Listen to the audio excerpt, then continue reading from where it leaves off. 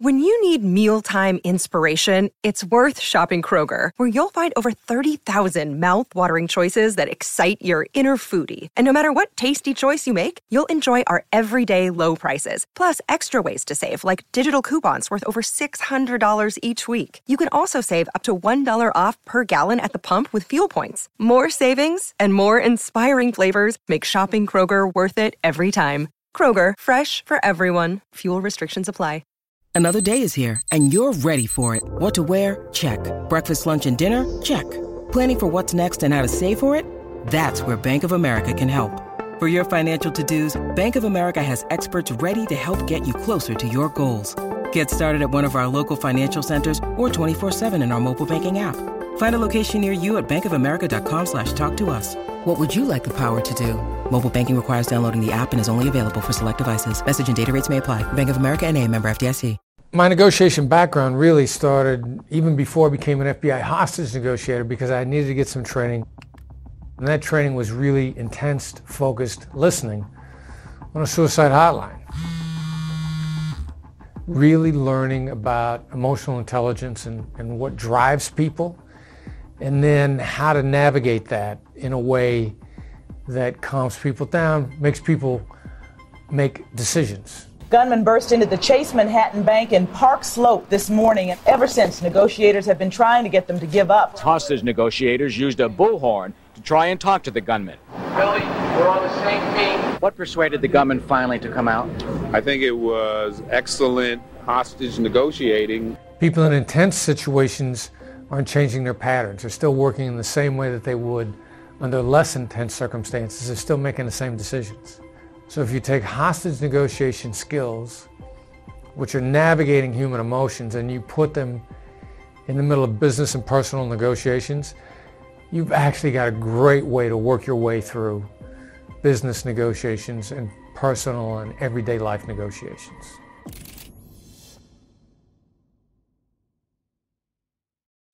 If you think that successful negotiations are successful because of logic or arguments or reason or compromise, you're losing money. You're leaving millions of dollars on the table. And over the course of a lifetime, that could be true for everybody. Tactically, emotional, intelligent negotiation is the way you make great deals and the way you have great long-term relationships. And sometimes they miss that, and they think that the problem is the person across the table. And that's why oftentimes people think of it as conflict and actually treat it as conflict. Negotiation is really about what people are making decisions based on what they care about, what's your passions. Every decision you make based on what you care about, which I'm afraid that by definition that makes decision making an emotional process.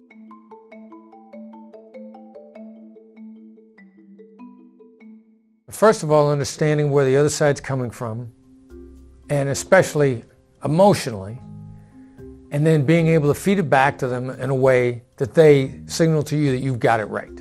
Understand and demonstrate that understanding. There are a lot of negotiators that really will give in on a deal because being understood is more important than getting what they want.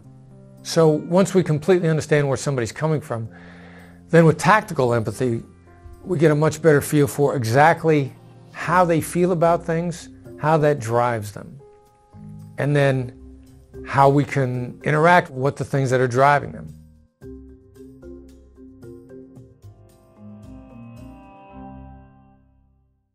The reasons you won't make a deal are typically more important than the reasons you will make a deal. There's Nobel Prize winning behavioral economics theory that says that people put a value of losses on at least twice what an equivalent gain is. So losing $5 stings at least twice as much as gaining $5. Losing $5 feels like losing $10 or even $35. It's just a ridiculous skewing in our brains over loss. So knowing that fear of loss is probably going to drive someone's decision making more than anything else, tactically, I want to diffuse those fears.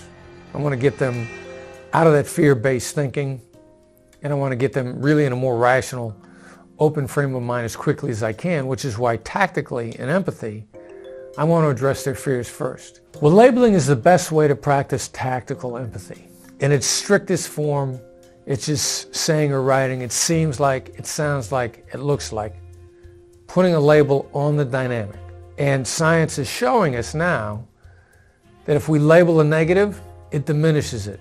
I'll actually say to somebody ahead of time, look, this is going to sound really harsh. And there's a really good chance that when I get done saying what I'm going to say, you're not going to like me at all. And then I'll say what I have to say, and they'll say, wow, that wasn't that bad.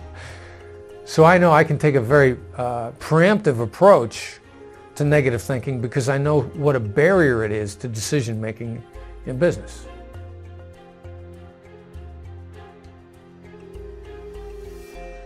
The type of listening I practice it and as I teach it is really kind of beyond active listening all by itself. We even sort of refer to it sometimes as listener's judo, because we're listening very carefully for certain things. We're listening for different aspects of what people care about and what they're against at the same time.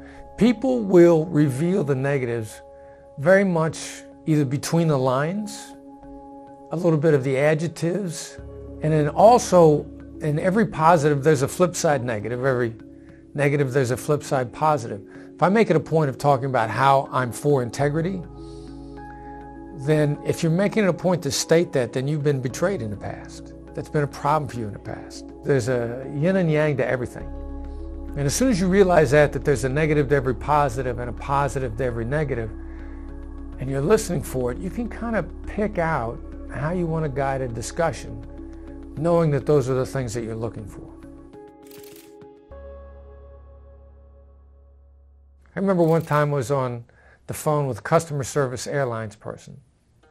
And that's got to be a tough job because those people get yelled at all day long, every day. Nobody calls customer service unless they're unhappy. And this woman was one of those women that she'd been yelled at 50 times during the day. And she was not interested in staying on the phone with me a moment longer than she had to. And I remember when I was off the phone and she had me on hold, I remember saying, I guarantee you this woman right now is thinking, she's saying to her colleagues, this guy's lucky I'm talking to him on a phone at all. So I was thinking about the negative of that, and then I was thinking about the flip side. Well, in her view, if she thinks I'm lucky to be talking to her on the phone, then the flip side of that is she's actually being generous in her mind and her world. She came back on the phone and I said to her, you know what? I really appreciate how generous you've been with your time. And I could tell immediately her frame of mind changed. She put me back on hold for about a minute and a half after that. And when she came back on the phone, she'd given me a full refund on my ticket. Most people, if you're nice to them, can help you by doing a little bit if you give them a chance. And if you're just nice to people, it's amazing what they'll do for you. That's awesome. That's a great story. Thank you for that. Get smarter, faster with videos from the world's biggest thinkers. And to learn even more from the world's biggest thinkers, get Big Think Plus for your business.